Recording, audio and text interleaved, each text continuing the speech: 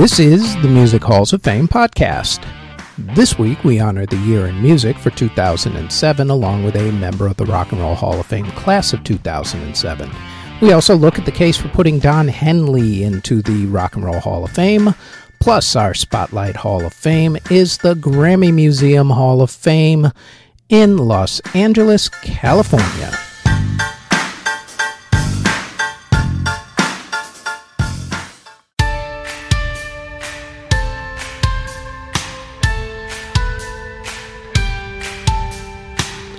Before we get going with the podcast, like everyone tells you, please like, subscribe, and hit the notification bell so you'll know when these podcast episodes drop, which is usually every Thursday. Now, on to this week's episode.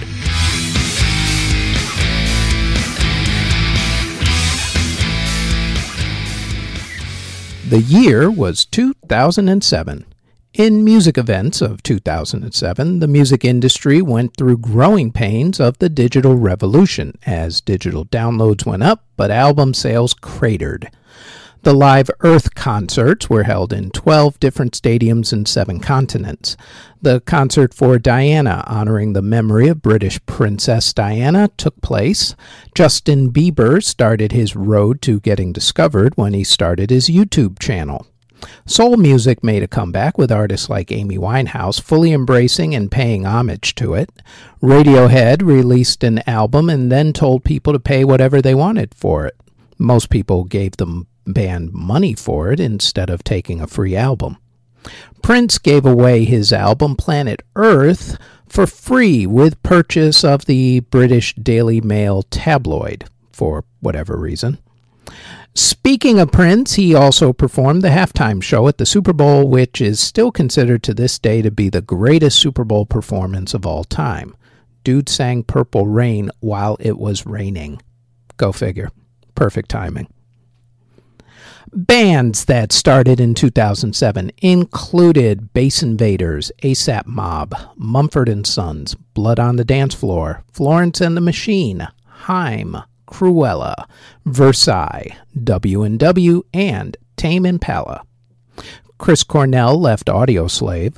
Other groups who broke up before their inevitable reunions or announced their hiatus included Audioslave, Evanescence, Outkast, Train, Floetry, Frankie Goes to Hollywood, The Lords of the New Church, Body Rockers, Jurassic 5, Junior Mafia, Quiet Riot, New Order, and Genesis. Bands that reformed included Extreme, the Jesus and Mary Chain, Boyzone, the Blow Monkeys, Sixpence None the Richer, Soul to Soul, Squeeze, King Crimson, James, EMF, Eve 6, the Mighty Mighty Boss Tones, Oblivion, Van Halen with David Lee Roth back as lead singer, and N17. Bands that reformed in 2007 for either one tour or one performance only included The Police, the Spice Girls, and Led Zeppelin, with Jason Bonham taking over drumming duties for his late father, John Bonham. Jordan Sparks won American Idol. Speaking of American Idol, the best-selling album that year was actually American Idol alumni Chris Daughtry's first album, Daughtry. Also among the most popular albums and artists that year were Beyoncé, Kanye, Taylor Swift's debut album, Jay-Z's American Gangster, Linkin Park, another American Idol alumni, Carrie Underwood, Justin Timberlake, Gwen Stefani, Nickelback, the Hannah Montana soundtrack, and the High School Musical 2 soundtrack. Daughtry actually outsold all of those albums. Seriously, such was the power of American Idol back in the day. Worldwide, though, Daughtry was no match for Avril Lavigne's album, The Best Damn Thing, which was the biggest selling album of the year worldwide. The most critically acclaimed album of the year, though, was Amy Winehouse's 2006 album, Back in Black, while her song Rehab was the most critically acclaimed song of the year, as Back in Black finally hit it big in 2007. The top single of the year was Irreplaceable by Beyoncé. Other top singles were Rihanna and Jay-Z with Umbrella, Ella, Ella, A. Gwen Stefani and Akon with The Sweet Escape, Fergie with Big Girls Don't Cry, T-Pain and Young Jock with Buy You a Drank, Carrie Underwood with Before He Cheats, The Plain White T's with Hey There Delilah, Akon and Snoop Dogg with I Wanna Love You, Nelly Furtado with Say It Right, Fergie and Ludacris with Glamorous, MIA's Paper Planes and Akon with Don't Matter. In country music, singer Sammy Kershaw ran for Louisiana's lieutenant governor spot, but lost that. Rascal Flatts, Sugarland, Brooks and Dunn, Montgomery Gentry, Big and Rich, and Emerson Drive were the biggest groups of the year. Top artists included Rodney Atkins, Kenny Chesney, Tim McGraw, Taylor Swift, Carrie Underwood, Brad Paisley, Billy Currington, Reba McEntire, Martina McBride, Alison Krauss, George Strait, Keith Urban, Kelly Pickler, and Luke Bryan. There were actually 25 singles that hit the top of the country music singles chart in 2007.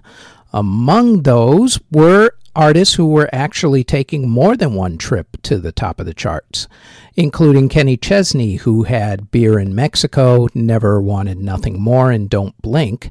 Taylor Swift had Our Song. Garth Brooks had More Than a Memory. Tim McGraw had Last Dollar. Brad Paisley had Online, She's Everything, and Ticks, which is a weird song about, well, ticks. Rascal Flatts' Stand and also Take Me There. There were two songs at the top of the charts for them. Big and Rich's Lost in This Moment, George Strait's It Just Comes Natural, and Carrie Underwood's So Small, and also her song Wasted hit the top of the charts. In hip-hop, the biggest albums of 2007 were done by Kanye, 50 Cent, T.I., Jay-Z, Fabulous, Common, UGK, Lupe Fiasco, Young Buck, Redman, J Dilla, LP, DJ Khaled, Cassidy, Jeezy, Fat Joe, Playaz Circle, Bone Thugs and Harmony, Dizzy Rascal, Sage Francis, Ghostface Killah, and Timbaland. The top singles of 2007 were Kanye's Stronger and also his song Good Life, Timbaland's Give It To Me, 50 Cent and Justin Timberlake's AO Technology, Bone Thugs and Harmony's I Tried, Fabulous's Make Me Better, T.I.'s Big Things Poppin', Fat Joe's Make It Rain, Playaz Circle's Duffel Bag Boy, and Jeezy's Go Getta. In dance music, some of the biggest clubs on the party island of Ibiza were shut down by the cops for not doing a good job of getting the illegal drug trade out of their clubs. Some of the big albums of dance music in 2007 included Justice's Cross album, Burial's Untrue, Calvin Harris's I Invented Disco, and the album by Groove Armada. Pop and R&B artists like Madonna, Justin Timberlake, Nelly Furtado, and Rihanna continue to dominate the dance charts. However, some EDM artists managed to break through, like Bob Sinclair, who, along with Big Ali and Dollarman, scored a big club hit with Rock This Party.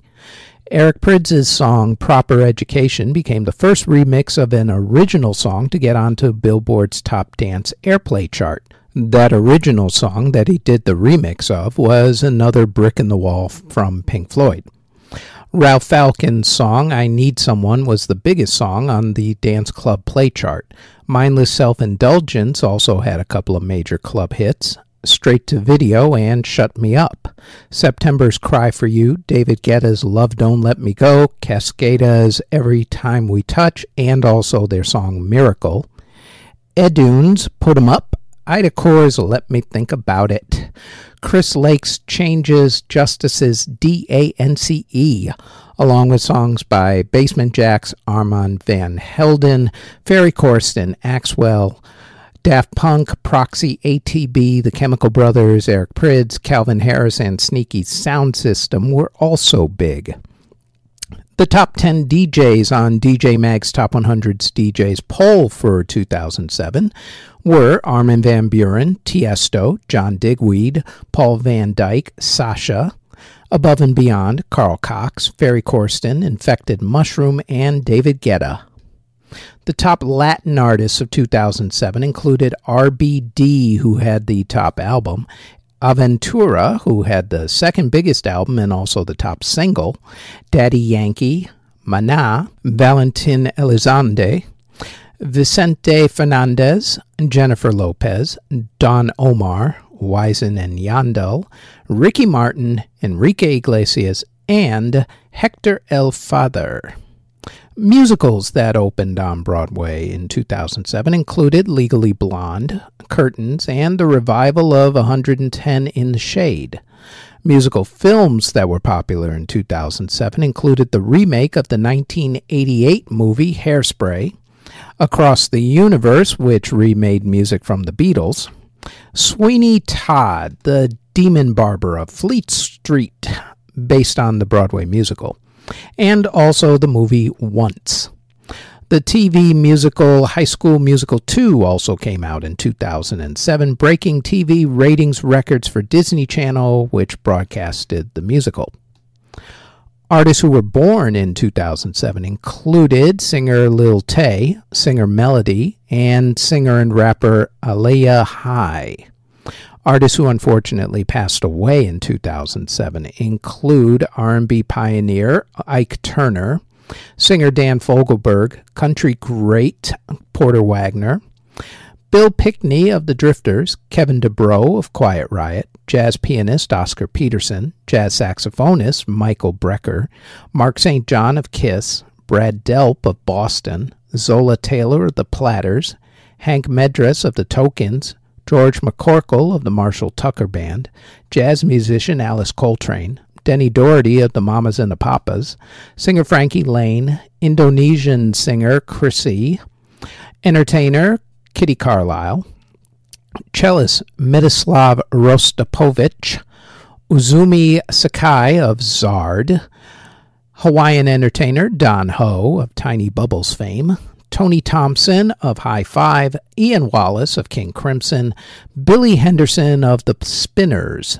Joe Hunter of Motown Records house band The Funk Brothers, Bam Bam Lane of Bill Haley and His Comets, Mexican singer Antonio Aguilar, reggae artist Lucky Dube, entertainer and entrepreneur Merv Griffin, Paul Raven of Killing Joke, entertainer Robert Goulet, Carter Albrecht of Edie Brickell and the New Bohemians, Joe Zawinul of Weather Report, saxophonist Boots Randolph, opera singers Luciano Pavarotti, Beverly Sills, and Regine Crespin, singer Greth Kausland, composer Karl-Heinz Stockhausen, Macedonian singer Toze Proski, Polish musician Witold Kityka, singer and actress Carol Bruce, singer-songwriter Lee Hazelwood, composer Giancarlo Menotti, and jazz percussionist Max Roach.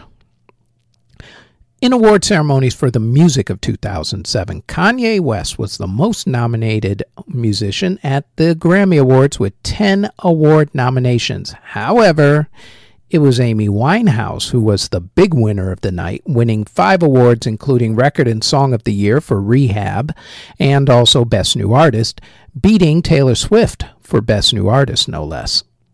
Because of visa problems getting into the United States because of prior legal problems in the UK, Amy Winehouse was not allowed to enter the United States to attend the ceremony. Instead, she performed and accepted her awards via satellite back in England.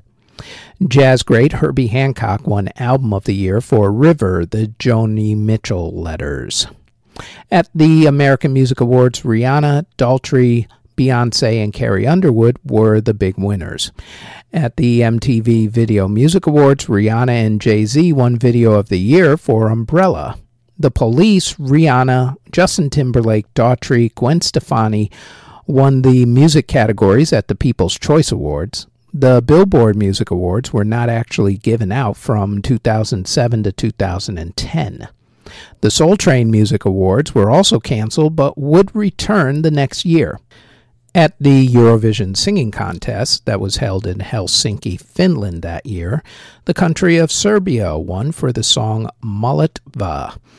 Kenny Chesney won Entertainer of the Year at the Country Music Association Awards, and he also won Entertainer of the Year at the Academy of Country Music Awards. The Arctic Monkeys won Best British Album for Favorite Worst Nightmare, and Take That won Best Song for Shine at the Brit Awards. Meanwhile, at the Juno Awards, Feist won Best Album for The Reminder. They also won Best Song for 1, 2, 3, 4, and they also won Artist of the Year. Silverchair won Album of the Year for Young Modern, and they also won Single of the Year for Straight Lines at the ARIA Music Awards. At the Tony Awards, Spring Awakening won Best Musical and Company won Best Revival of a Musical. Musically at the Academy Awards, Glenn Hansard and Marketa Erglova won Best Original Film Song for Falling Slowly from the movie Once, and Dario Marianelli won Best Original Film Score for the movie Atonement. The Pulitzer Prize in Music went to Ornette Coleman for Sound Grammar. The Canadian Polaris Prize went to Patrick Watson for his album Close to Paradise. George Shearing was knighted by Queen Elizabeth II. Evelyn Glennie was made a dame, while Rod Stewart, John Rutter, and Imogen Cooper were among those given Order of British Empire awards by the Queen. The Rock and Roll Hall of Fame induction ceremony was held on March 12th at the Waldorf Astoria Hotel in New York City. During the ceremony, only Sammy Hagar and Michael Anthony from Van Halen went to the ceremony to be inducted, despite the fact that they had both been kicked out of Van Halen at that point. The rest of the group did not even bother to show up. Eddie Van Halen was rumored to be in rehab at that moment, actually. The 2007 class only had artists inducted into the performers category, as no one met the criteria for any of the other categories. But in that performers category, the Hall inducted the Ronettes, Patti Smith, Grandmaster Flash and the Furious Five, Van Halen, and this next group.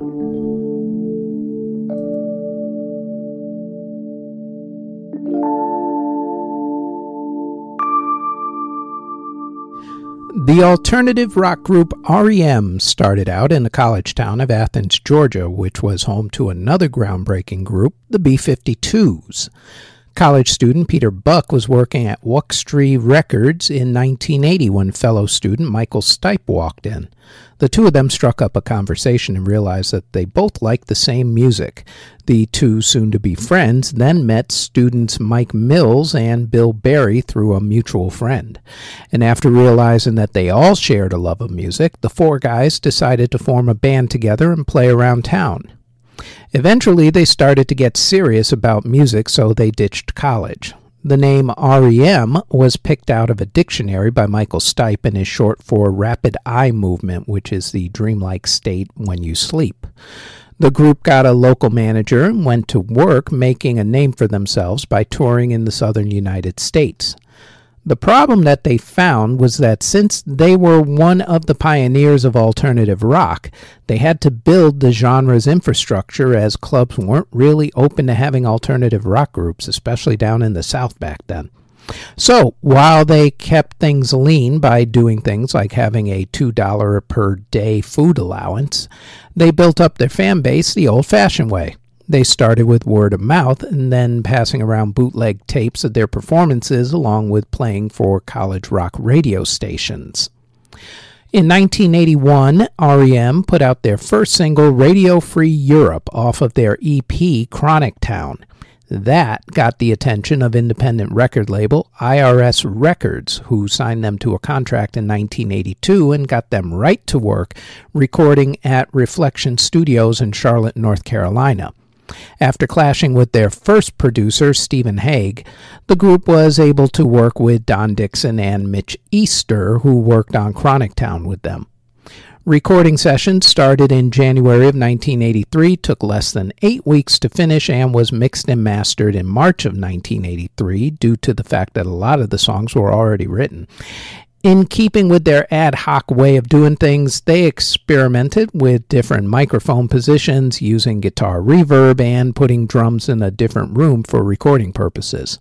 The result was the critically acclaimed debut album Murmur, released the very next month in April of 1983. That's how quick things were done back in the days. Their follow-up album, Reckoning, was done almost the exact same way, and with the same two producers. Reckoning was recorded in December 1983 in Charlotte, North Carolina again, and took only 16 days to record. The first 8 days of the month, then a 2-week break to play a gig or two, and then another 8 days to finish the album. Reckoning, which was released in April of 1984, was a lot darker in mood than Murmur, with themes of alienation and loss weaving their way across the album. Nonetheless, Reckoning was also a big success, both with the critics and the public. Their third album, Fables of the Reconstruction, is considered by many critics to be one of the group's masterpieces, but it didn't come so easily this time. Joe Boyd came in as producer this time. Joe was known for being a perfectionist on his albums, which clashed with R.E.M's style of recording. Still, Fables was recorded relatively quickly, with the session starting at Air Studios in London, England in March of 1985, with the album being released in June of 1985. Again, it was a critical and commercial success, both in America and in the UK, where it became their first chart-topping UK album, peaking at number 11. The fourth album, Life's Rich Pageant, was different in many ways from their earlier albums. For starters, it marked a shift from their post-punk emo alternative rock and more towards a more hard rock style of alternative. Second, it was the first album where you could actually hear what Michael Stipe was singing, as his vocals previously were almost buried in his songs, and he was usually mumbling them anyway. New producer Don Gaiman got Michael to sing more clearly this time around. Life was actually recorded at John Mellencamp's Belmont Mall Studios in Indiana. They started recording in April 1986, finished it in May, and released it in June. This was the first album that got them more of a foothold into the mainstream top 40 radio stations, although they wouldn't get their first top 10 song until their next album. That next album, by the way, Document, was recorded in March and April 1987 at Sound Emporium Studios in Nashville, Tennessee, with their new producer, Scott Litt. Litt would stick around for a little while. The album was released in August 1987 and became a top 10 album with R.E.M. classics The One I Love, It's the End of the World as We Know It, and I Feel Fine, and Finest Work Song.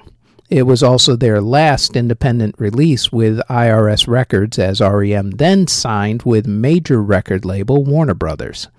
IRS did put out the group's successful greatest hits album, Eponymous, later on, though. Side note, It's the End of the World as We Know It was very cleverly put into the 1996 blockbuster movie Independence Day as the song that was playing when the scientists discovered the radio signal that announced the aliens' presence, if you recall. The first album that was released on Warner Brothers was Green.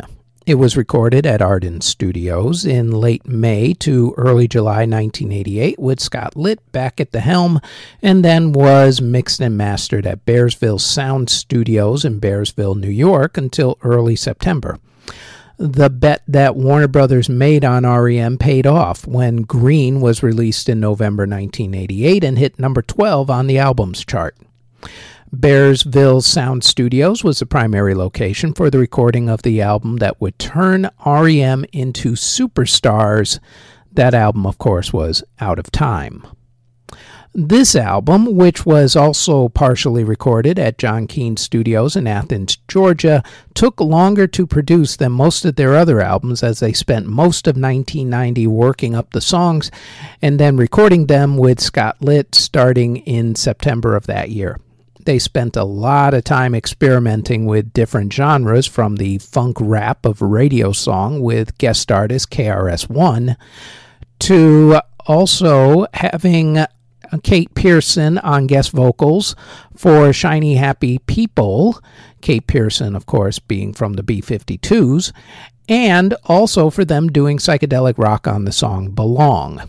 To add a little extra to the sauce, they then mixed the album at Prince's studio, Paisley Park Studios in Minneapolis, Minnesota. On March 12, 1991, Out of Time was released. Led by the chart-topping smash hit single Losing My Religion, the album became one of the biggest-selling albums of the 1990s and cemented R.E.M. as the kings of alternative rock, a genre that would rule the musical landscape for the decade. The album won 3 Grammy Awards, including Best Alternative Album, while the music video for Losing My Religion, which was filmed like artistic paintings, won the group numerous MTV Video Music Awards. While they were finishing up work on Out of Time, R.E.M. started work on their next album, Automatic for the People. They started writing songs in December 1990 and started recording demos at Paisley Park Studios in June 1991, with formal recordings started in September 1991 at Ocean Way Recording Studios in Los Angeles, California. Scott Litt again guided them through this album, with string arrangements to some of the songs actually being handled by bassist John Paul Jones of Led Zeppelin fame. Who knew John Paul Jones had that talent in his arsenal? Anyway, when released, Automatic for the People became another huge smash, going to number 1 on the albums charts worldwide and spawning hit songs Drive, Man on the Moon, and Everybody Hurts. Another side note for you, Man on the Moon was a tribute to the late comedian and actor Andy Kaufman. The song became the title for the 1999 movie about Andy that starred Jim Carrey and was also a part of the movie's soundtrack. The next album, Monster, took a different route to success than the other albums. After tasting mainstream and major label success with more melodic songs, the group wanted something more aggressive and raw this time around. They wanted to take their artistic frustration and anger at the music industry in general through their songs and to also deal with the death of their close friend, who was actor River Phoenix, who passed away from a drug overdose on Halloween night 1993, along with also dealing with the death of another good friend, Kurt Cobain of Nirvana, on April 5, 1994. Monster was recorded at Kingsway Studios in New Orleans starting in February 1994 before moving to Crossover Soundstage in Atlanta, Georgia in March that year before finally finishing in June. It was released on September 27, 1994. Behind the hits What's the Frequency, Kenneth, and Crush Eyeliner, Monster became another huge hit and won the band 4 Grammy Awards. In 1995, while on the road to support Monster, R.E.M. took 8-track recorders with them and recorded their next album, New Adventures in Hi-Fi, as they wanted to capture the energy that they felt while on the road. They finished the album at Bad Animals Studio in Seattle, Washington, and had vocal help from the legendary Miss Patti Smith on the song Ebo the Letter. This time around, the mixing duties would be handled not only by stalwart producer Scott Litt at Sunset Sound in Los Angeles, but also by Pat McCarthy at Louis Clubhouse in Los Angeles and John Keane at John Keane Studio in Athens, Georgia, and then also at another studio in Portland, Maine. New Adventures in Hi-Fi would be released in September 1996 and become another huge hit, although it did not sell as well as their other 90s albums. It also marked a few milestones in the band's personal lives, which were relatively scandal-free up until this point. First off, they re-signed their contract with Warner Brothers Records, and then the group decided to let their longtime manager Jefferson Holt go due to alleged sexual harassment charges against him by one of the band's employees. Then, drummer Bill Berry decided to quit the band due to a lot of health problems, including having a brain aneurysm while on stage in 1995 during a concert. After a couple of decades of laying low and becoming a farmer of all things, Bill joined a new group, the Bad Seeds, in 2022. He still did reunions with R.E.M. every now and then, showing up at a concert or two. To say that Bill's departure led to the band's downslide would be pretty harsh, since it probably had more to do with the changing winds of the ever-fickle music industry than Bill's departure did. Still, Bill was a major part of the band's creative process, and without him, the group missed something. They continued on, releasing 1998's Up, 2001's Reveal, 2004's Around the Sun, 2008's Accelerate, and 2011's Collapse into Now. However, none of those albums hit platinum status, with the last three not even hitting gold status in America. The remaining members of the band amicably called it quits in 2011 after deciding that the band, after 31 years, mind you, had run its course. They've put out special projects and done interviews to push books, anniversary editions of their albums and such. However, there's been no official reunion album or concert tour, and I suspect that there will never be. It's really just not their style. When they were inducted into the Rock and Roll Hall of Fame, Bill Berry joined them to accept his award and to also perform 3 songs with the group.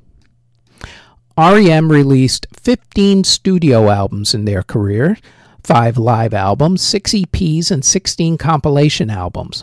Of those, all of the studio albums hit the top 40, with all but 6 of them hitting the top 10, with Out of Time and Monster hitting number 1, and Accelerate, New Adventures, and Automatic hitting number 2.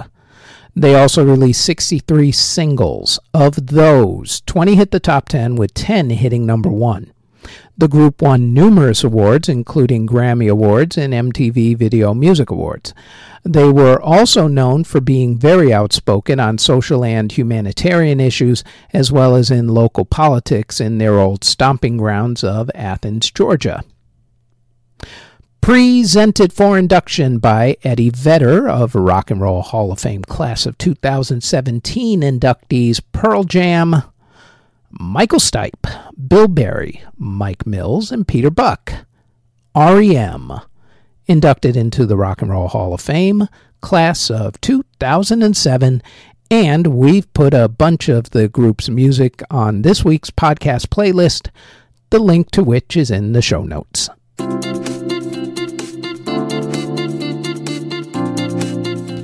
Before we go any further, we'd like to tell you about our other podcast, the Music History Today podcast, where we go over the events, music releases, births, and passings for that day in music history.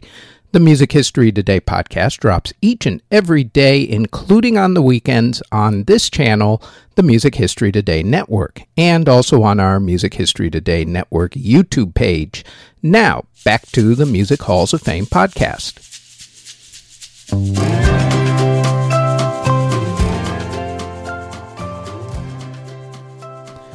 This week, we're going to look at the case for putting Don Henley into the Rock and Roll Hall of Fame as a solo artist. Don, of course, started his career as a member of Rock and Roll Hall of Fame inductees, the Eagles. However, he put together a great solo career while the Eagles had broken up. So, with that said, to the tail of the tape we go. Don Henley released 5 studio albums and 2 compilation albums. Of those, his 5 studio albums hit the top 40, while one of his compilation albums hit number 48.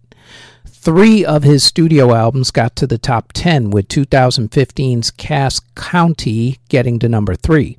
His best-known album, 1989's The End of the Innocents, only got to number 8, but it's his best-selling album with over 6 million copies sold in America alone. As far as his singles went, he released 52 of them. Of those, 19 hit the top 40 on the U.S. charts, with 14 of those hitting the top 10. And of those 14, 5 hit number 1. He's had big hits like The Boys of Summer, The End of the Innocents, Dirty Laundry, All She Wants to Do Is Dance, Last Worthless Evening, I Will Not Go Quietly, and The Heart of the Matter, among many others. Don has sold 10 million albums as a solo artist. He's also received 18 Grammy Award nominations, winning 3 of those. He's also won MTV Video Music Awards for the videos to Boys of Summer and The End of the Innocents. Now that right there is a pretty solid resume. As far as whose careers he compares to, who are already in the Hall as solo artists after coming out of successful groups, well, you got Lionel Richie of the Commodores, who is in the Hall as a solo artist, Paul Simon of Simon and Garfunkel, who is in the Hall as both Simon and Garfunkel and as his solo career, along with Stevie Nicks of Fleetwood Mac, who is also in as a solo artist and also in the group Fleetwood Mac, and who Don sang the hit single Leather and Lace with. So, if all of those people are in the Hall, then I see no reason why another great singer-songwriter, Don Henley, isn't in as a solo artist as well. And to prove my point, check out his music, which we put onto this week's podcast playlist for you. Check the link in the show notes.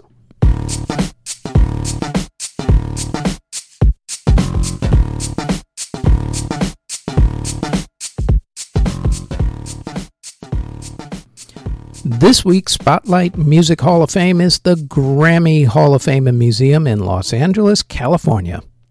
There are actually 3 Grammy museums now, with one in Newark, New Jersey, and another one in Cleveland, Mississippi, to go with the main one in L.A. The Recording Academy runs the museums, but has been inducting members into its Hall of Fame since 1974. The main Grammy Museum itself, with its Hall of Fame wing, opened in 2008 at LA Live, which is the downtown LA complex that has what used to be called the Staples Center and is now named after some sort of crypto thing. The museum has 4 floors, including a theater, and some of the past exhibits there have paid tribute to John Lennon, Roy Orbison, Latin singer Jenny Rivera, and the world of hip-hop. Plus, they have ticketed evening discussions with artists such as Debbie Gibson and also Richard Marx. Ticket prices are normally $18 for adults, $15 for seniors and military members with ID, $12 for college students with ID, and kids 5 through 17. Children 4 and under, by the way, and also museum members are free. Its normal hours are Monday, Wednesday, Thursday, Friday, and Sunday from 11 a.m. to 5 p.m., Saturdays from 11 a.m. to 6 p.m., and closed on Tuesdays. However, due to the changing seasons and all, always check with the museum's website for updated hours of operation along with pricing, as things have shifted over the past year more than a few times. GrammyMuseum.org is its website, and we will, of course, throw that into the show notes for you. Billy Joel was born May 9th, 1949 in the Bronx in New York City, but is probably more synonymous with the area he grew up in, Long Island, New York. He started his career in 1971, but had his career breakthrough in 1977. And even though it feels like he's put out a ton of work, considering how long he's been around, he actually hasn't. He's only put out 13 albums in an over 50-year career, his last album being an album of classical compositions almost a decade ago. He's also put out 5 live albums and is still a big concert draw, including doing a monthly residency at Madison Square Garden that he is about to end within the next few months, actually. Billy's had 33 top 40 hits, but a lot of his songs that didn't chart are considered classics and are classic rock radio and streaming station staples. He has won 5 Grammy Awards, including Album of the Year, Song of the Year, and Record of the Year. He has also won pretty much every single major Lifetime Achievement Award you can think of, including a star on the Hollywood Walk of Fame and a spot in the Rock and Roll Hall of Fame. He has surprisingly not gotten either a Presidential Citizens Medal or a Presidential Medal of Freedom, but there's hopefully still time for that. He's also probably never ever going to get a Safe Driving Award, given his history of serious auto accidents. Google them if you don't know what I'm talking about. It's too numerous to talk about here. Billy has put out classic albums like 52nd Street and Innocent Man and The River. He's put out classic songs like Tell Her About It, We Didn't Start the Fire, Uptown Girl, My Life, Allentown, Pressure, Goodnight Saigon, and the list goes on and on. What people may not know or even remember is that Billy's career did not get off to such a great start. In fact, if not for the success of this next album, it may have ended pretty early. Billy's first album was Cold Spring Harbor, which was released back in 1971. A few of the songs that were on it, like She's Got Away, are now considered part of his greatest hits, but they only became hits years after the fact. In fact, a lot of his classic songs that you know and love on classic rock radio stations were not hits when they first came out. Cold Spring Harbor was actually a stone cold bust. His second album fared a little better. Piano Man, which was released in 1973, was a decent hit. The title track, of course, is both his signature song and his nickname. His third album, Street Life Serenade, released in 1974, bombed as well. His 1975 album, Turnstiles, the same, although it also had soon-to-be classics New York State of Mind and Say Goodbye to Hollywood. So, for those of you keeping score already, that's 3 dead albums and 1 meh album. Columbia Records, the record label to which he was signed to, decided to give him one last chance. If his next album did not sell well at all, that would be it for his contract, and as they say, he was free to pursue other opportunities elsewhere. So, no pressure. Billy went to work. He flirted with the idea of working with Sir George Martin of Beatles fame, but instead decided to work with Phil Ramone, who had worked on Paul Simon's album Still Crazy After All These Years. This decision was actually made a lot easier when, as it turns out, Sir George didn't think it was such a good idea for him to work with Billy and his band. Phil was great in that he used what were at the time considered innovative techniques, such as doubling up on all the vocals. He also added synthesizers and drum machines, things that were just becoming accepted instruments, thanks in part to artists like Stevie Wonder using them back in the 70s. Playing on the album with Billy were multi-instrumentalist Richie Cannata, Dominic Cortese on accordion, organist Richard T., guitarist Hiram Bullock, Steve Kahn, Hugh McCracken, and Steve Berg, Doug Stegmeyer on bass, and Liberty DeVito on drums. In the recording booth with Phil Ramone was engineer Jim Boyer. Ted Jensen handled the mastering duties at Sterling Sound Studios in New York City. Katie Kurz was the production assistant while Jim Houghton was chief photographer, and those are the liner notes for you kiddies. Recording sessions were held in July and August of 1977 at Columbia Recording Studios in New York City.